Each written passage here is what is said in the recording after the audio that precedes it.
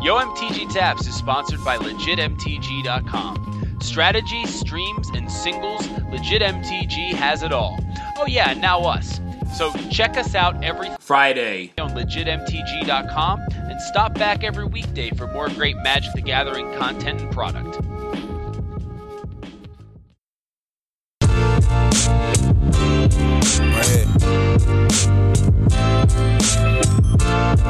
Logic, what up?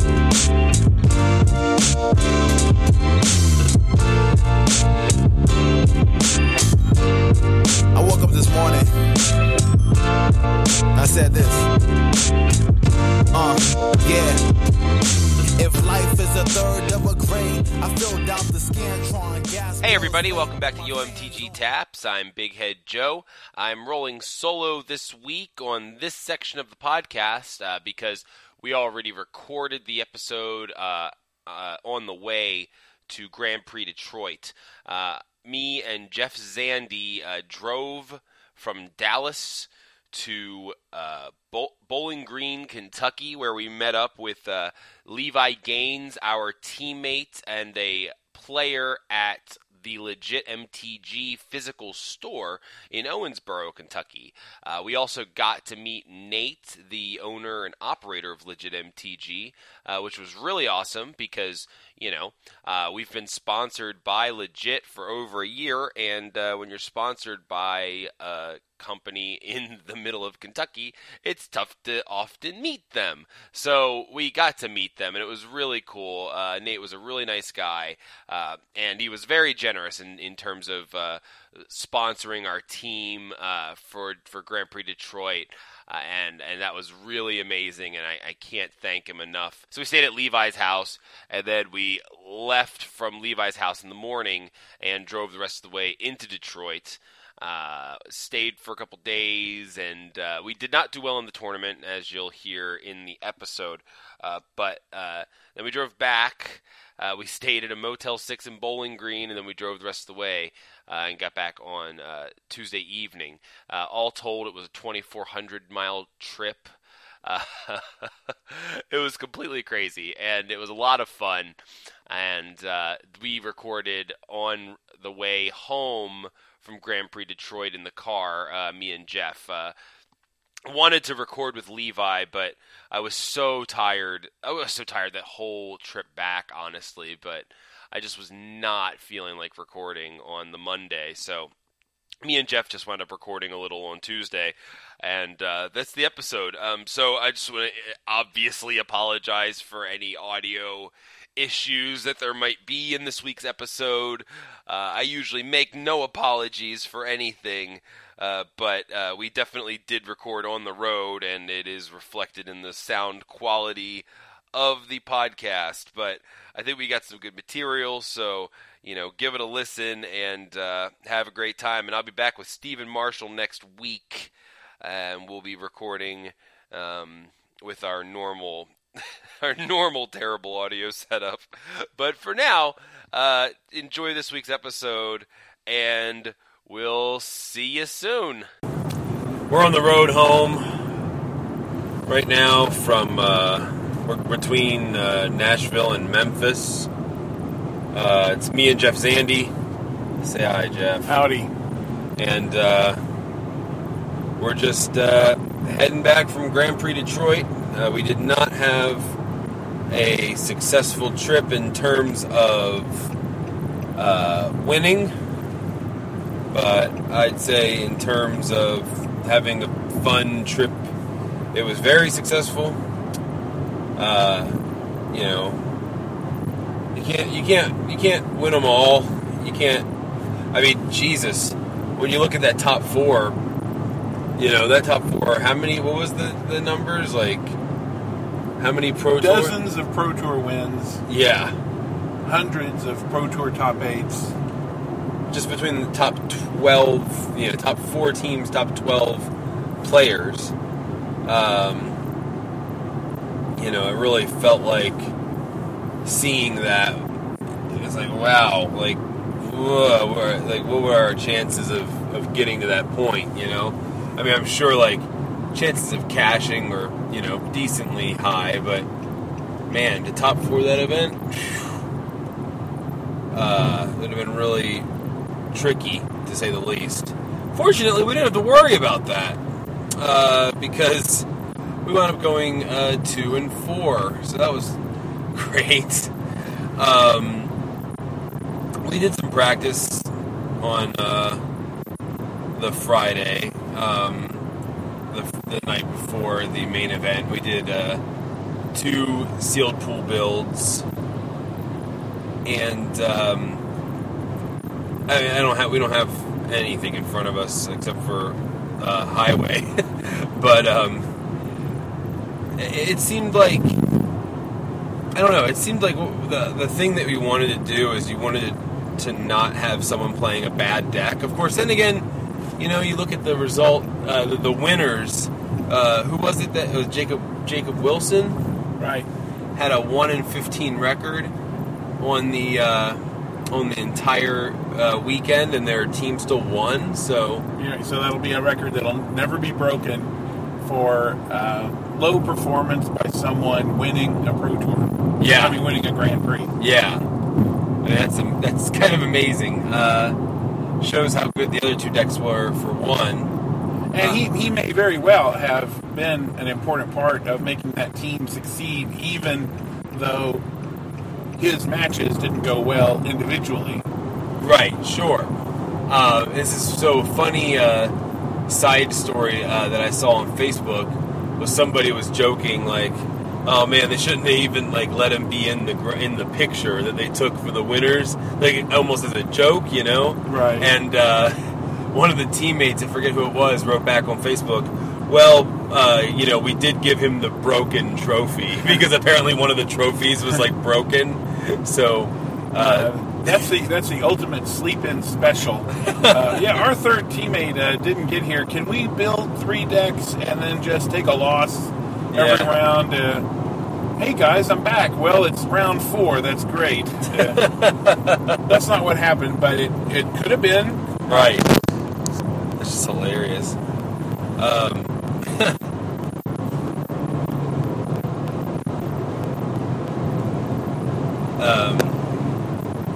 But so anyway, so we wound up. I felt like we wound up with one deck that didn't perform as well in like the practice builds, in one of the practice builds, and then I think the second practice build went a little better. Right, And probably a better pool. maybe, yeah. And then we had 3 decks that all felt pretty functional.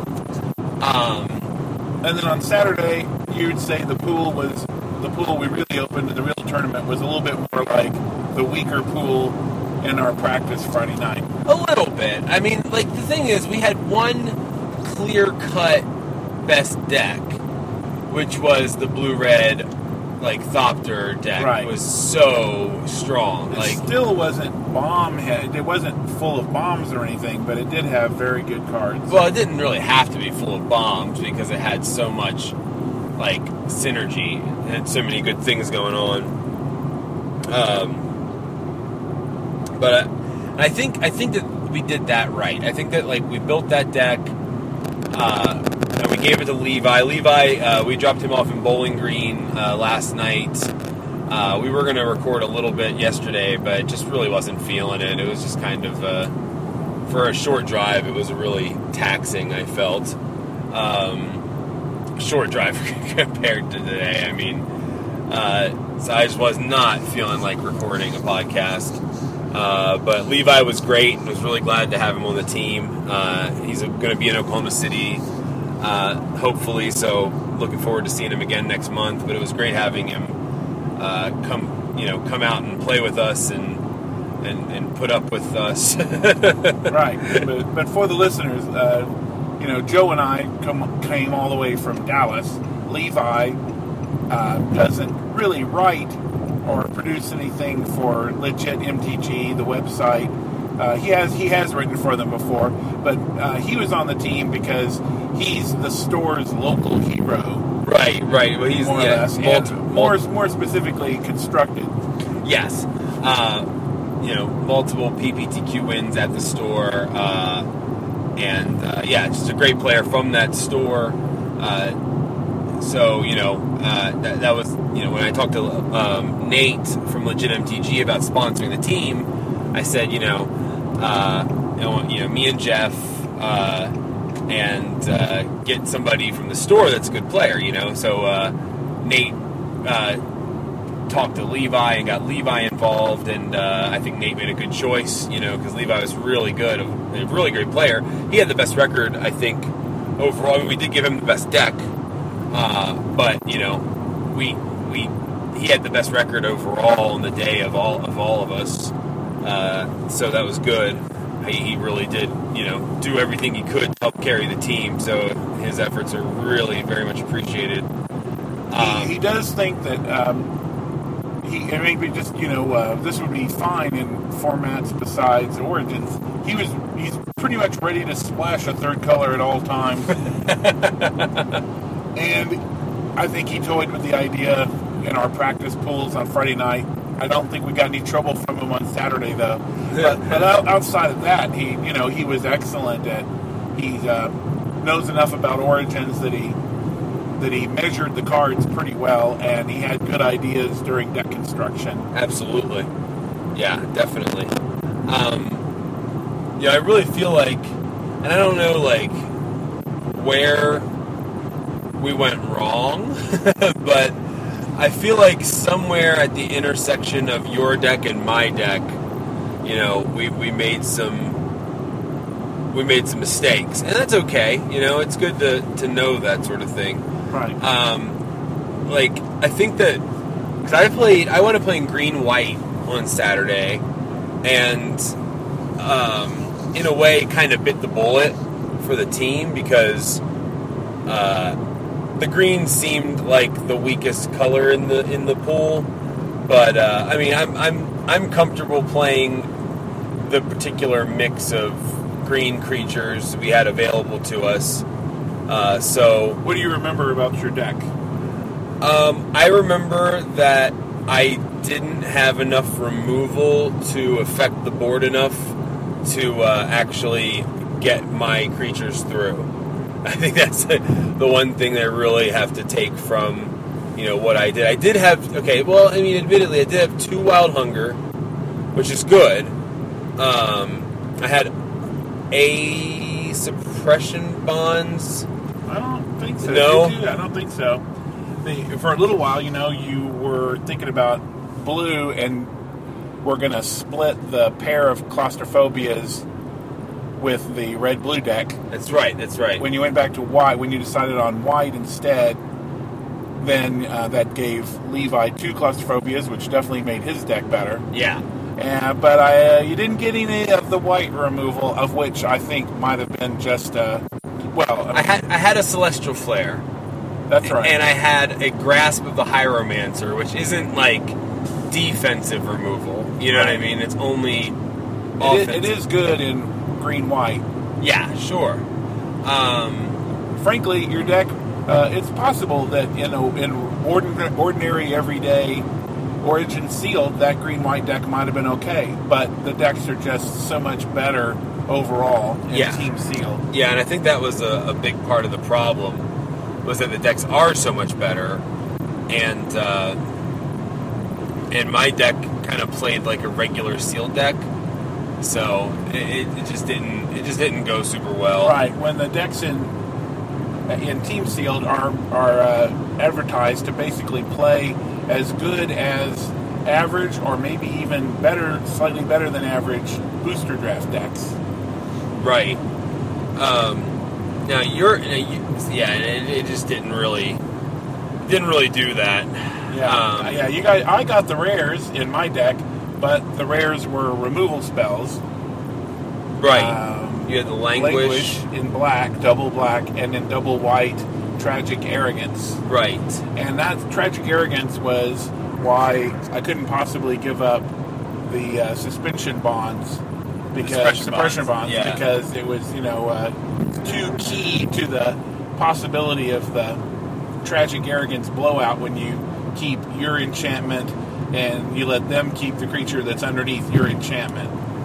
Right. But when you're regular sealed or team sealed, when you have bombs in your deck, you're happy. But when your bombs are keep you alive cards instead of make you win cards, that's not as good.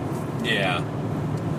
And it could easily have been. I mean, it wasn't necessary to put 2 board clearing cards in the same deck, but we just didn't have a good plan for black otherwise. Right.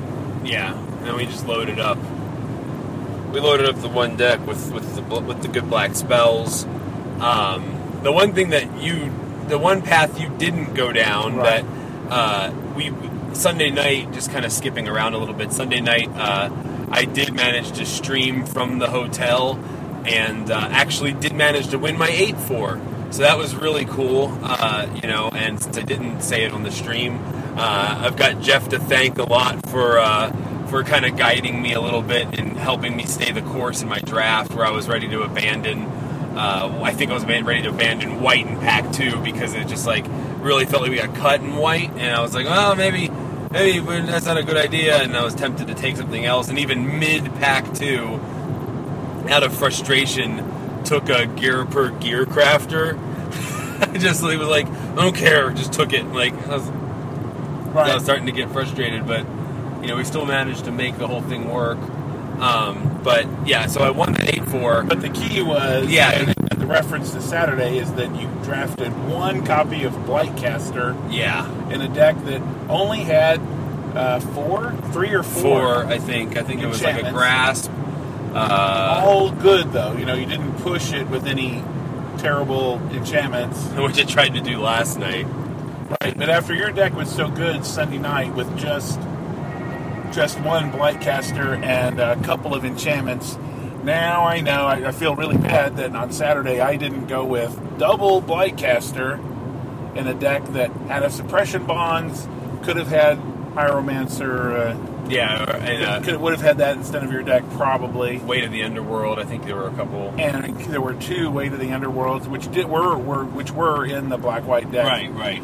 Also had, if you just wanted to go, if you went that far into Enchantment Town, it's possible you would play the Sigil enchantment that makes 4/4 tokens. Yeah, Sigil the Empty Throne. Since you could argue for it, since with 1 of 2 Blightcasters in play, even playing the enchantment would have a positive value on the board, where it usually doesn't. Right.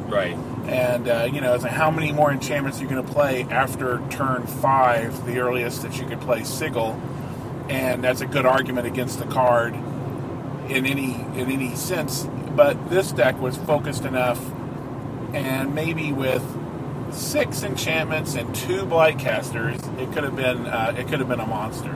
Right. And it might have left some white creatures that could have gone into your deck. Could have possibly lowered the white creature count and added the white creatures to your green-white. Right. So I think the one thing that you said. Oh yeah. So what wound up happening for you, I think, was that you tried to go a little bit more in 2 directions, where you were trying to be have an aggro start and then have a late game too, right, and maybe focusing on one or the other might have been better. But I could have played a little more defensively. Played 2 copies of 06 Wall, the Guardian. Yeah, it's totally good. In order to build into removal, in order to build towards Languish. Yeah, and Languish would have left those 06s there. I was actively working continuously on where the chances were to make Languish exciting in the deck. Those opportunities didn't come up very often. What did happen was green players had creatures that were too big for Languish to take down. Tragic Arrogance was much better than Languish all day, and I think it is in general. Yeah, really? Yeah, I've really come around on it. Even when you just top deck it, and you don't even have any creatures in play, and you're about to die, and but because you haven't been able to block, even their little creatures are killing you. So you can pull Tragic Arrogance off the top and reduce your opponent down to Elvish Visionary, and that can buy you a lot of time. Yeah, definitely. Yeah, and if they have like you top deck a Languish and they have a Rocks Maulers that's already renowned, it's not doing you much. That's true. Or if they've got a Nantuko Husk and can make it where you can only choose their Husk, that could be unfortunate. On the other hand, they would be left with only a 2/2 Husk on their turn before they play some more creatures. Right. But it just always feels good. It's a pretty remarkable card, but it's definitely a card that pays you off big if you can set up for it. Right. So we built these decks. Before we built the decks, we had all of the beginning, registering the pools and passing the pools. And they could not have been less clear on the instructions. They're like, pass the stuff to your right or pass it across the table. And, it was just like... Yeah, it sounded like a Miss America pageant when they're being quizzed about world peace or something. I mean, the words we were hearing from stage were so unclear. And so pass your pool, which is having the cards, and find the player on your team who is in the middle. What the hell did that mean? It was meant to mean kind of in the L shape. I guess the intent was in the L shape that you made with somebody, had two of his teammates across the table from him, somehow made an L. They asked us, to have the middle player stand up for our team.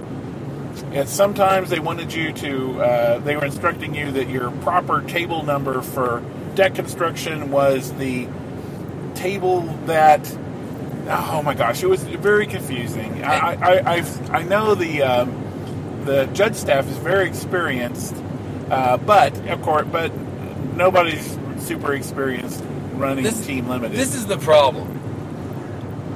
I don't know what it takes to run one of these events. I can't be hypercritical of something that I have no context for. I don't know. I've never run a team sealed event. I can't say, well, this is dumb because they should have done it like this. Because I don't know what this is. But I do know that the instructions were really confusing. And I think that there was a serious, debilitating lack of what's the word? What was that? I just lost it. Well, I don't know. Do you mean you could just tell all over the place that, speaking as a level 2 judge that's run tournaments for a really long time, you could just tell how far out of their normal comfort zones the entire judge staff and even just tournament staff members for the main event just weren't on the same page. That's right. I was going to say coordination. Yeah. What I was looking for.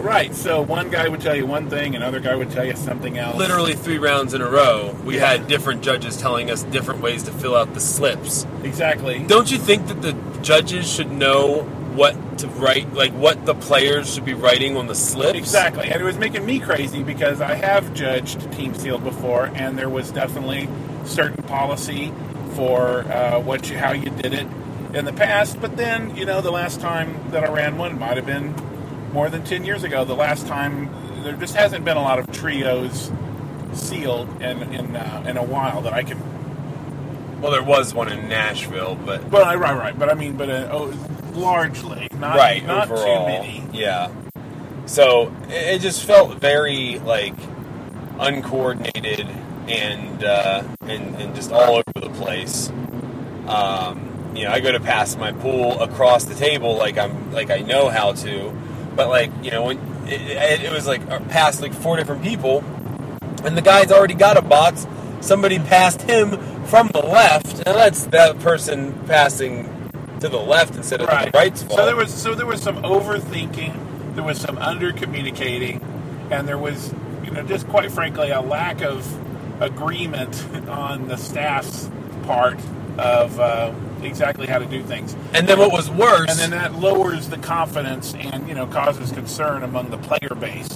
Now, what was even worse than that is the fact that several times during the day, we, as players, were directly blamed by the organizers for causing the confusion. Right. Where their system was so scatterbrained that they were the ones who caused the confusion, and they didn't want to admit it and just say, I'm sorry, we did this in a confusing way.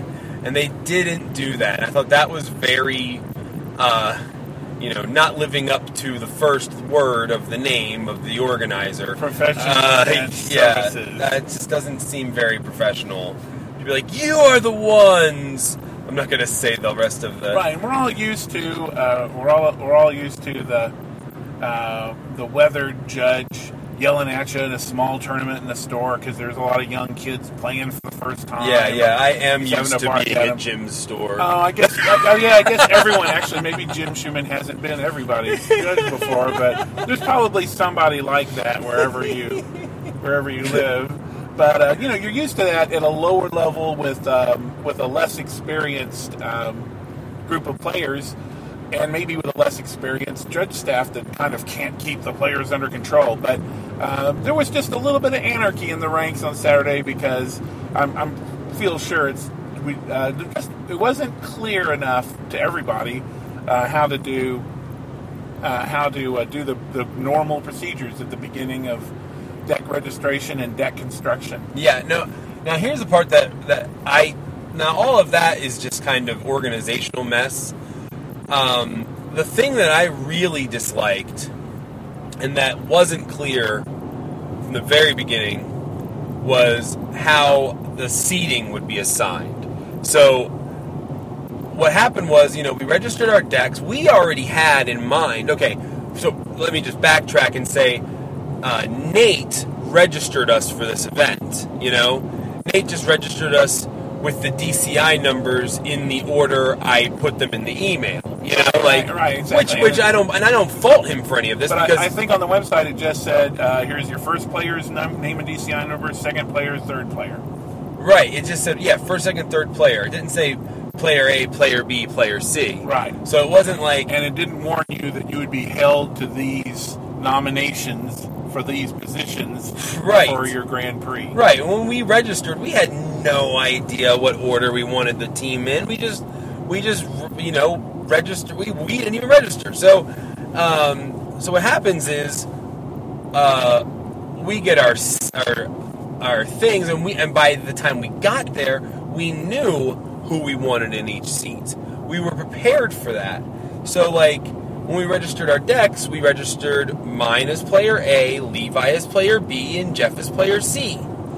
And we get our pairings, and our pairings are, set up so that I was player A, Jeff was player B, and Levi was player C. And we were like, well, what the hell? We put this on the sheet. So now you're concerned that your deck lists are going to have an error that you're going to get penalized for. Right, or I was just concerned that they put us in wrong. So, we asked the judge, and the judge doesn't really know, so he takes Levi up to talk to, the head organizer, and the organizers didn't even say, because Levi came back and said, he said just play in the numbers you're at. He didn't say, well, you are assigned based on how you registered when you paid. So the organizer didn't even tell us that. All right, but eventually you picked this up in drips and drabs as the head judge or whoever made some additional announcements. And again, still kind of blaming the players for, you're not going to be held to what you wrote down on your list. You're going to be, your player position is A, B, or C is how your team was registered. And, something that wasn't in your control on the day of the event, because you couldn't register on the day of the event. You had to do it the day before. Right. And I think that's different than Team Sealed has been run in the past. Yes. But before you get too negative, I want you to say some things that you liked about Team Sealed and about this tournament, about the main event. Oh, yeah. Well, I mean, but just to kind of, I just want to finish up what we were talking about here. you know, this is where, and I'm just still kind of miffed about this. This is where Legion events shined. Was that this is a confusing event for the judges, for the players, for everyone, because it's out of our comfort zone. The one thing that Legion events was always good at was keeping the players up to date, up to the day on anything that may have been confusing or may have needed clarification. And on the website was like frequently updated. The Professional Event Services website for this event said, coming soon, there will be information here, the day of the event. Right, and Legion Events, you know, and Steve Port over there has been, you know, such a leader in inventing ways to make large tournaments run better, which has been kind of the central issue for Grand Prix over the last 5 or 6 years as they get bigger and bigger and bigger, which one would suppose is sort of a mark of success for both the game of Magic, but also for the organizations that run these events, that more and more people will come to them. Right. And I feel as though a lot of these things that were confusing to us due to a lack of communication would have been clearly communicated, because, you know, when you look at this website and never updates, you know, you cannot find the start time of the event anywhere on the event's website.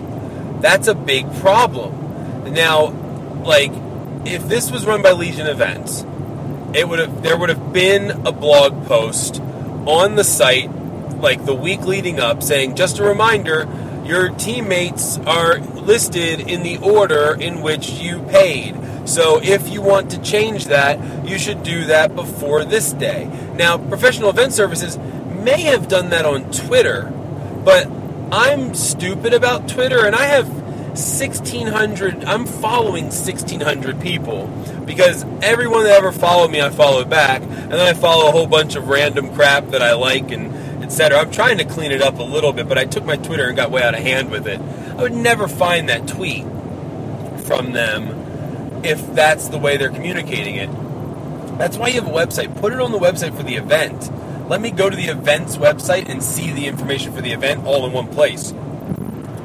It's just so obvious. And it's only so obvious because Legion Events did it right so many times before, you know? Right, and it's on our minds because the announcement was just a week ago that Legion of... Well, you know... I already ranted about this on the podcast, about how much it sucks. That just Legion Events just suddenly is sort of not running any Grand Prix next year, and it's the kind of thing that you noticed immediately, I noticed immediately, lots and lots of players just sort of noticed immediately and you know, didn't understand. Well, could understand that we're going to have fewer Grand Prix next year, so you would imagine that maybe every major tournament organizing company would get maybe one less, two less. Who knew?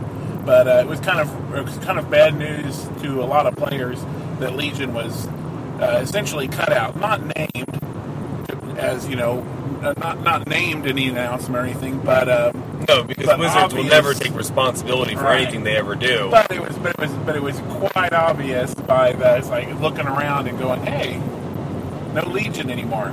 Right.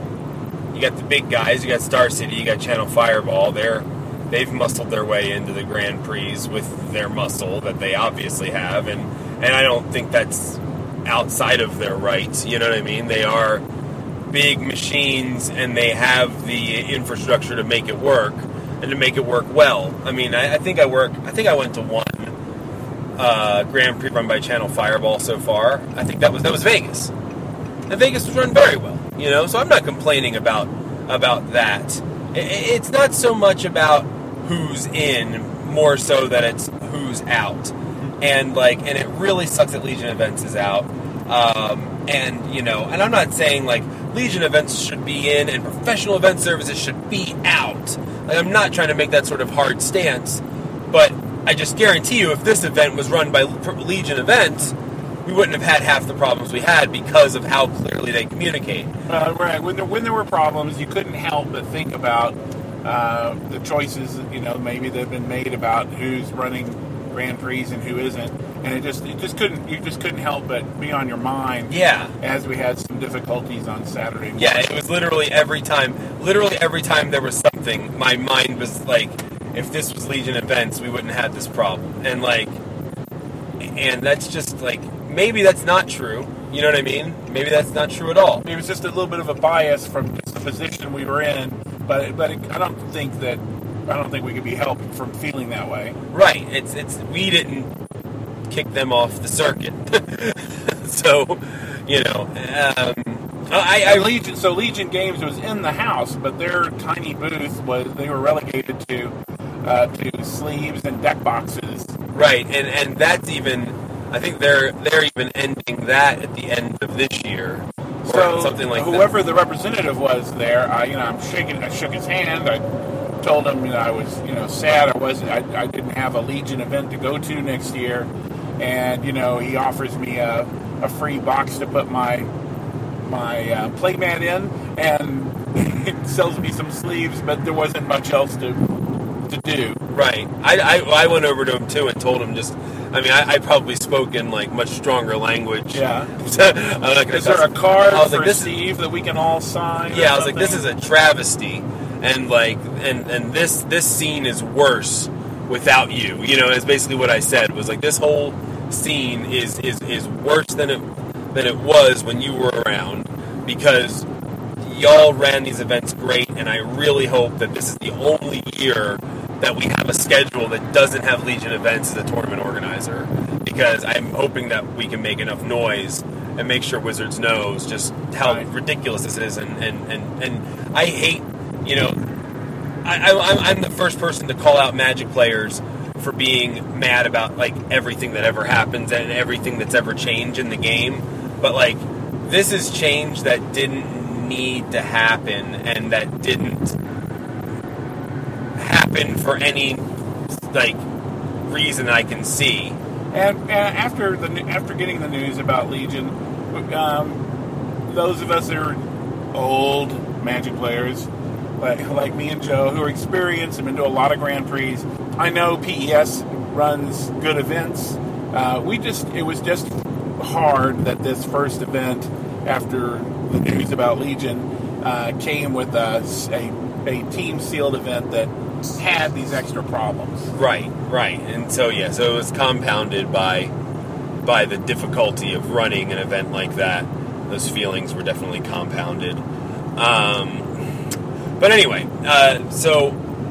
moving on to the event itself, there's not much to say about the games, like, individually. The decks played as we pretty much described them when we were talking about the decks. Levi won the most. I think I won the least. And you were somewhere in the middle there. Right. Between wins, losses, and games that you don't finish because the match has already been decided by the other two players. Right. On your team and their matches. But what you can't get away from is the greatness of being able to break one of the major rules of Magic, which is outside assistance. Yeah. It's insane to be able to sit there next to your teammate and just go, no, absolutely don't play that. Are you crazy? Play this instead. And you can give such explicit. Again, the judge in me just was kind of holding back a little at first, because I just couldn't believe it's just hard to free yourself that much. This is the kind of thing, you're trained all the time. Don't open your mouth with another guy's match going on. Don't point at things. Don't remind them about triggers. Just everything in the world. And it was even harder watching you play on Sunday. Exactly. And then on Sunday, if you weren't fortunate enough to make day 2 in the Grand Prix, and you're playing in the Sleeper Sunday Sealed, like me and Joe were, then suddenly you're back to normal competitive level rules, and keep your mouth shut and don't mention things. And but it's amazing in Team Sealed, the power of all 3 players on each other's games and matches. It's a very interesting thing. You just couldn't have that be. Imagine a world where team sealed was the main way that you played every week. I was scared it would really slow down the matches the way that Two-Headed Giant gets really, really slow. Really slow. Even with single game matches. That's even worse because you're coordinating every single turn. You're Exactly. syncing every turn. And, like, your plays are, dependent on... Or your opponent, your teammate is dependent on your plays in their game. Right. Whereas in this, our games are all happening individually, so we're not Just dependent. counseling. Right, exactly. But anyway, so we have one of the things that was kind of annoying about the players, like the seeding being decided for us by accident, was that we wanted Levi in the middle as player B, because Less experienced overall. in sealed. Admittedly not a limited player any more than he has to. Right, and so like We wanted him in the middle so that we could easily, without having to change chairs or anything, help him. we could both feed him and then he could also feed each of us individually if we needed. Since he had a fast deck, and a lot of the faster decks were in the B chair. Right, and I think me and Jeff sometimes can just stubbornly get in our zone and be playing our game and not even break. Like me and Jeff next to each other, like I didn't often think to look over to Jeff to see what he was doing. I don't think he often thought to look over to me to see what I was doing. So like I feel like I maybe had someone assist me with a play once the entire 6 rounds. You know what I mean? Like I think that maybe one time, like you looked over and told me a play, but I don't think there was much hope for me anyway, so I'm not really too worried about that. But it is interesting that Team Sealed, when your match is done, you can't angrily storm off. You've got 2 other guys, and you have a responsibility if their matches are still going on to stay there and help in any way you can, including moral support. Right, so it really helps to have teammates who don't get tilted by their losses, because even if you lose your match isn't over. You know what I mean? That's Right. actually, and that's something I didn't even think about. I would think about Wilson not winning, being on the winning team, but not only winning one match all day, personally, all 2 days.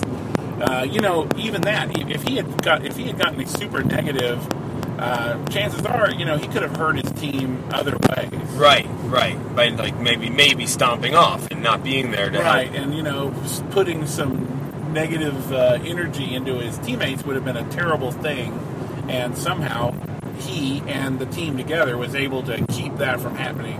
And I didn't see in a lot of teams, I didn't see teammates getting up and walking off. It seems like when anyone's match was still going on, all 3 players stayed there and put their minds together, and it was cool to see that happen. And again, the matches didn't go long. Obviously, there were matches that went beyond time in every round because it's such a large tournament.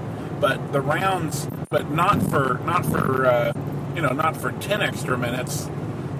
The rounds turned over very well for it to be a 3-man team competition with about 2,100 total players. Yeah, they did, and I guess since we were a little negative on PES, let's give them credit where credit is due. Right. Once the event got rolling, Right. They kept it rolling, and that's really good.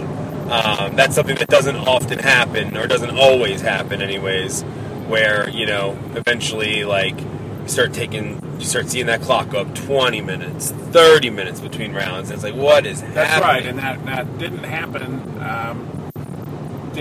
Certainly didn't happen after the first couple of rounds on Saturday, and in that way, the tournament was run very good. It was sort of just the hard part of getting it going.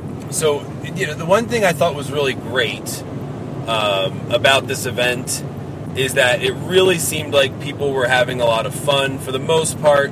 We had one team we played that were kind of just, super salty bros.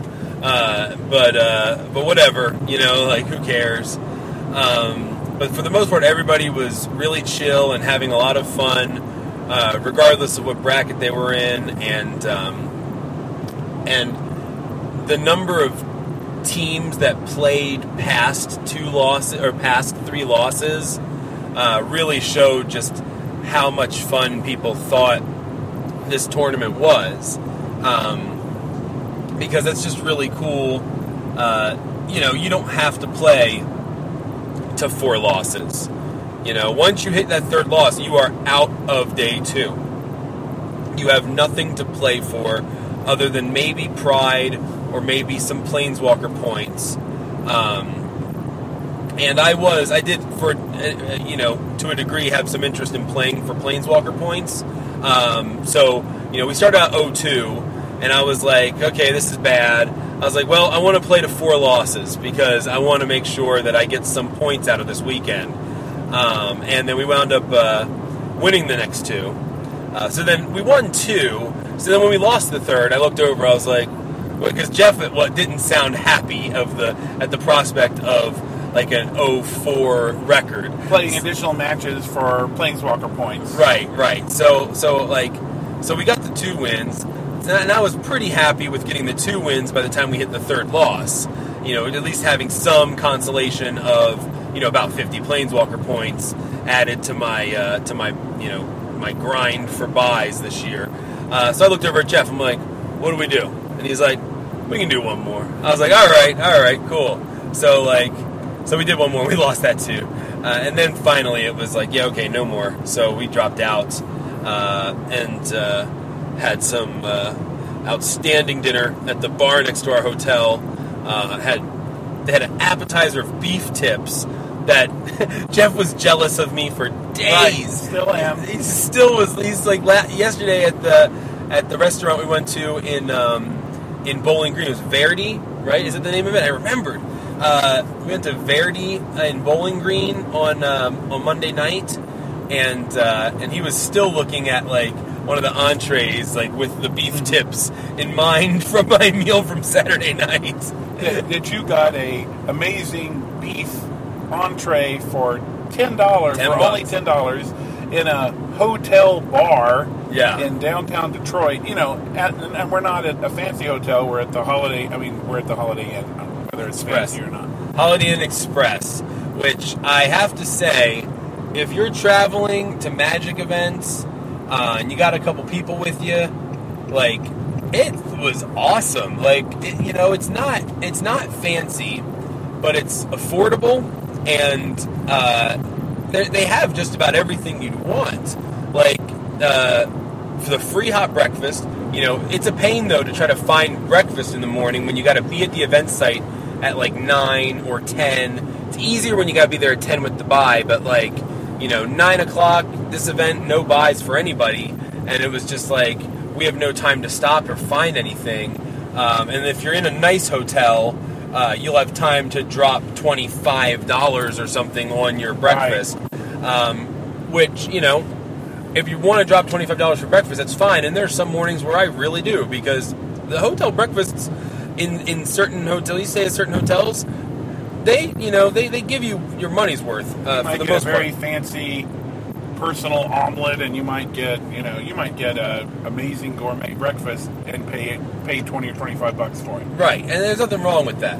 But I take just basic, subpar eggs and just sufficient protein and filling foods to get me through the day for free over that 100% of the time. And so, like, having that option is great. And then they also had a shuttle that, right. like, the Holiday Inn Express, I don't know if it's all of them, but this one had a shuttle that would take you anywhere within a 3-mile radius of the hotel, which was amazing. And they didn't care that the convention site was not quite a mile away. They were completely happy to drive you there. Yeah, it was totally fine. They didn't give a crap. And then, like, also, we were able to get, like, a little mini tour out of it. Right. Just because, like, there was a couple in there who was already just like, hey, just take us around. And we were like, cool, all right. This was Sunday, and there wasn't nearly as much going on downtown. Right. My biggest misplay on Saturday was that I got back to the hotel. We were hanging out. About 10 o'clock at night, I look at Twitter, and I see Chris Jericho posts, had a great time in Detroit for a wrestling event. I'm like, WWE was in Detroit right next door to us at the Joe Louis Arena, and I didn't go?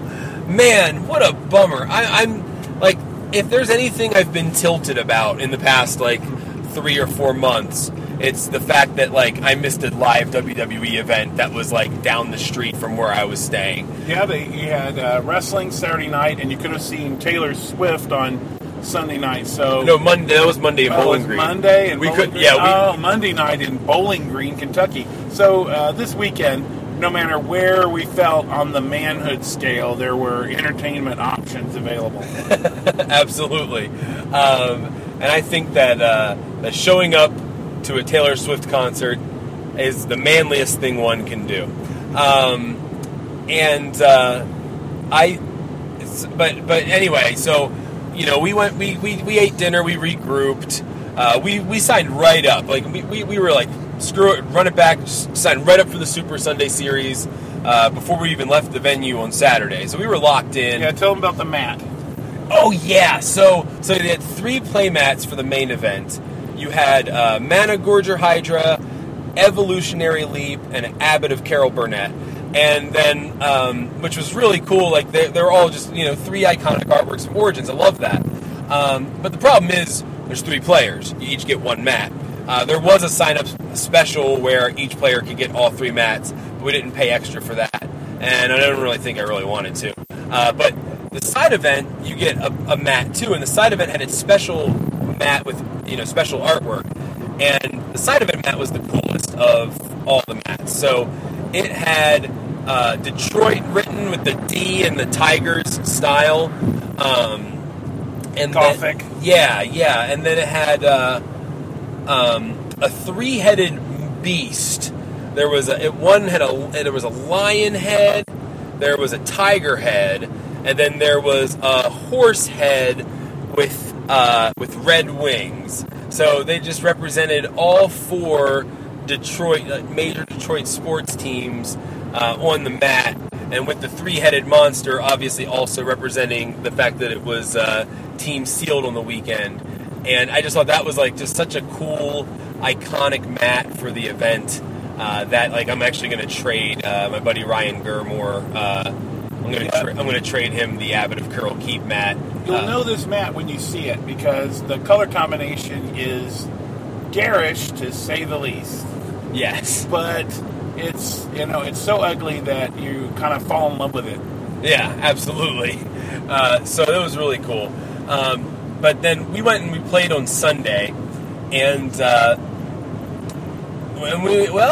long story short, we didn't succeed there either. I opened a pool that was weird. My pool was so strange. There was no there was no set bomb. The only bomb I had was the green, the spider, right? The rest of my curve in green, there was no 5-drops. There was a Dwynen, the Elf Lord with, I think, literally 0 other elves in green. So it was just one of those pools where you, had a couple cool pieces, but then there were a couple things that were definitely missing. I don't like to think about what's not there when I'm building, but you can't help it when you've got a Dwynen and, 0 elves, and then you've got blue and red with 0 Thopter makers. That's just rough. That's rough,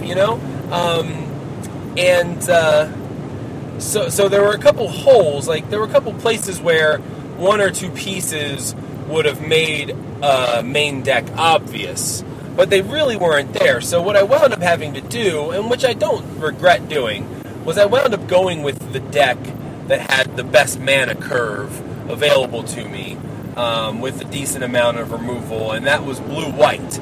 So my blue-white had a decent curve, a couple Separatist Void Mages, just some pretty good stuff. There were a lot of pieces missing, but I built the blue-white. Now, I wasn't super sure, I wasn't super sold, so what I wound up doing was I wound up sleeving up, not a second deck so much, but 2 sub-out colors. I wound up sleeving up the ability to turn it into blue-red. I also had the ability to turn it into blue-black.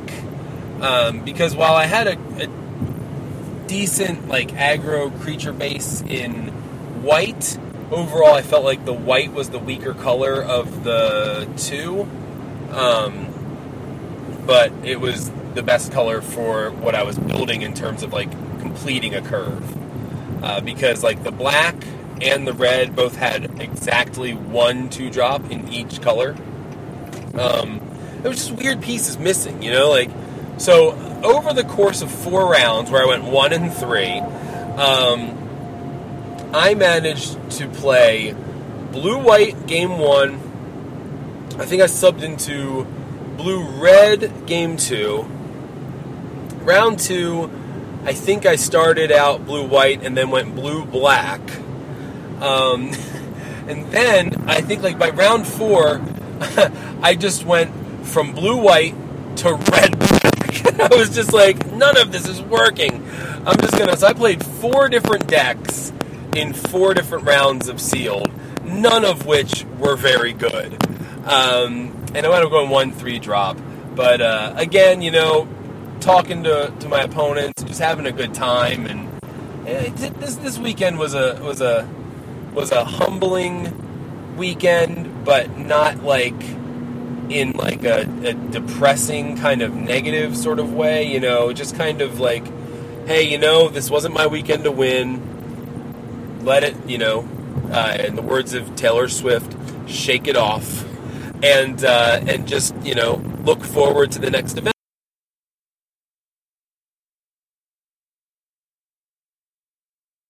Sealed from Sunday. No, except I fell into the easy. I fell into the easy green-white. I really think that's the bailout color combination. I think in the most times you open 6 packs. I think it's the playable pool. It feels safe. To a lot of people, it might not always be the right pool. It's possible if you're green-white and you don't have really good creatures, maybe you needed to take a little bit. You need to take more risks. Not 3 colors, Levi, but you maybe needed to take more risks with some other 2 colors. My green-white, had the playmat art from Saturday. 1 green and 2 rare. Yeah, Mana Gorger. Right. And it was good sometimes. And, but it was very, very rare. 1 suppression bonds. Just a pretty average green-white deck. And one of those things where you've used every green and white card. The only green-white cards that weren't in the deck were Caterpillars and Healing Hands and, anti-artifact and enchantment for the sideboard moves, but that's it. And, it's just a deck where your win conditions are beat the other guy in combat with giant growth, with titanic growth, and that was about it. And I won the first 2 matches, lost the next 2, including a matchup against just another green and white deck that, just outraced me that time, but that deck wasn't going to go all the way either. Sealed deck, is just very democratic. It's just much more fair than people think it is. It's a lot more skillful than people think it is. But Magic in general, and particularly Sealed deck, doesn't care that you drove a long way. That's right. And it doesn't care, how much you're paying for the room or how much of a hassle it was to get there. You open some cards, and then it either works or it doesn't work, and science shows us that half of the people in the room lose in round 1. It's just the way it's going to go, Yeah. And the cards don't care. Yeah, it's science. And the best you can do is find something else to occupy your time once you're dead. Yeah. So we did that on Sunday by hitting up the Motor City Brewing Works, and they had brick oven pizzas that were amazing. that was a good time. And the handcrafted, good atmosphere. Handcrafted cream sodas and root beers, and tons of craft beers that I was utterly shocked Levi didn't at least sample. Jeff and I don't drink, but Levi does, and we left there, we went back to the hotel, and he went to the bar and had a Budweiser. Yeah, just funny. But that's okay. But it was funny though. More of a macro brew. Yeah, right. Nice. So anyway, Sunday night, we get back, and I remember at one point I said to my opponent after my fourth round and my third loss in the sealed, I was packing up my stuff. I was like, I'm done playing Magic the Gathering for the weekend. I was like, neat. I was like, I don't hate playing Magic, but it was an interesting thing to realize, like, this is the end of the Magic playing. I don't have to play Magic anymore. And then, like, about an hour later, I'm sitting there and I go, oh, crap, I got to stream tonight. I was like, I'm not done playing Magic. So we got back to the room, and I did. I streamed and I drafted. I got into 8-4. That's been my plan for the stream. The theme, and if you haven't watched, check it out on twitch.tv/legitmtg. Head games with Big Head Joe every Sunday night at 9 p.m. Eastern. Except for last Sunday, I did it at 10 p.m. Just to kind of give myself a little extra time to get settled after the day. So the plan has been to hop into an 8-4 and try to win it. And if I don't win it, hop into Swiss and get some reps. So this week, we started that way. We hopped into the 8-4. And I started drafting, and I had Jeff over my shoulder. And I drafted a black-white deck with enchantments. We kind of pretty much talked about that earlier. And wound up winning the draft. So that was a big... that was actually just a nice period at the end of this sentence. Right, we figured out that if all of the players that were better than us at Limited were at the Grand Prix, that being super successful and crushing us a lot, we figured they wouldn't also be on Magic Online, and it turned out to work out that way. Yeah, for sure. So it worked out well, and managed to win the 8-4 for the first time, and blew 3 of those packs on an 8-4 last night that I got crushed in. But we don't film those. No. But you not only won the draft Sunday night, but you got to rare draft an Abbott in pack 3. Yeah, totally rare drafted taking an Abbott. it over nothing that would really go in your deck. Right. So that was good. Not like I'm ever going to do anything with it other than probably sell it for tickets. But still, a couple little tickets added on as a bonus. Not bad at all. So you had some stuff to say about the tournament overall, right? Right. Just, it's a precious thing, team sealed. It's so fair and so skill intensive that, it's probably the most skillful limited format maybe that there is. Some people would argue the old school Rochester draft with all the cards face up on the table, but to me that's still smaller than the achievement of 12 random packs, but building 3 decks, it's so interesting, and that's why you had such an incredibly strong Final Four. The choices, there's so much room to make really important choices. The skill really shows. In a way, 12 packs, flattens out in some ways what you're going to see. Every green-white deck is going to have, you can name off 6 cards, 7, 8, 9, 10 cards that's going to be in every single green-white deck that gets built out of 3-man sealed. But, of course, the rares and the uncommons and the quantity of different commons will make a big difference. But it's just so incredibly skillful. It was humbling to, build good decks, but still But still, we could have done it a different way. You're never going to open 12 packs and there only be 3 possible decks you could have built. When you go into single sealed, you open your 6 packs, and it's very, very likely that a number of experts could all look at the same group of 6 packs of origins anyway, and put you in the exact same deck. The challenge is it's just the highest level of challenge for sealed deck to play triple team, to play 3-man team sealed, and the payoff for knowledge and experience is very, very high, and I think that the top 4 shows that.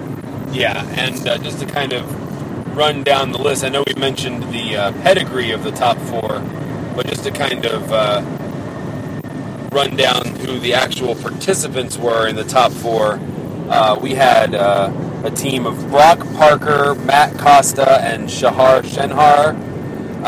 We had the team of Owen Turtenwald, William Jensen, and Reed Duke. That's a pretty intense team. We got a team of Louis Scott Vargas, Ben Stark, and Eric Froelich. I believe I'm familiar with those gentlemen's work. They seem like guys I've heard of. And then we've got the winning team of Samuel Pardee, Jacob Wilson, and Matthew Nass.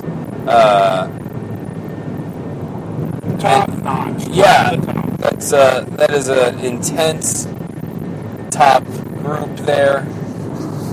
Man, I have rode this route so many times. We're passing a Greyhound bus, and I have rode this route. I was going to say Dallas, Texas on it. It's like Oklahoma City. Okay, sorry, switching it up on me. Well, anyway, you could open a trophy shop with all of the pretty things that those players have won over the years. Yeah, absolutely. So that's a crazy group of players to make it to the top, and just kind of shows you I would say the skill level needed. I think the other thing is like 3 pro players working together is better than 1 pro player working by himself. Okay, yeah, so this shows you that importance. And plus the fact that, like, I think that those players are all teammates outside of the event. So, like, I think that, like, prior experience with the teammates. Even if that experience was, team drafting for fun in between things, that helps you play this format better. It's a sealed format that plays in some ways like a constructed format, with the build part being so important, maybe almost equally as important as what you ripped open. Yeah. Yeah. So we did our best. we tried our best. Right. I gotta say we did our best. We probably didn't do our best, but we showed up and we tried to build the best 3 decks that we could, and with the minimal amount of practice we had, and didn't wind up being successful, but overall, really happy with the weekend in terms of being a life experience, and being a chance to get to know Jeff better for one, getting to know Levi better, or at all, because we didn't know him at all before we picked him up,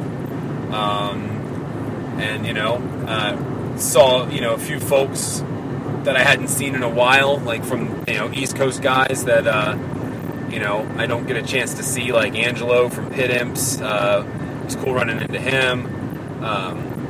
Just always a really cool experience coming to these things, and especially ones that are far away, and being able to tell the story of we drove here from Dallas. Exactly. In the age of PPTQs that have players staying closer to home and not making as many epic road trips, this was one of the most epic.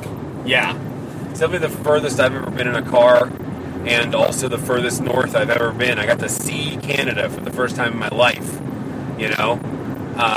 so that I consider that to be a success, and and it was fun. And you know, if you told me before I left, you know, Wednesday night, you're going to wind up with a 2-4 record, you're going to scrub out of the Super Sunday series, but you're going to have a really good time, but you have the option to opt out right now and stay home, I'd probably still do it. I'd be like, you know what?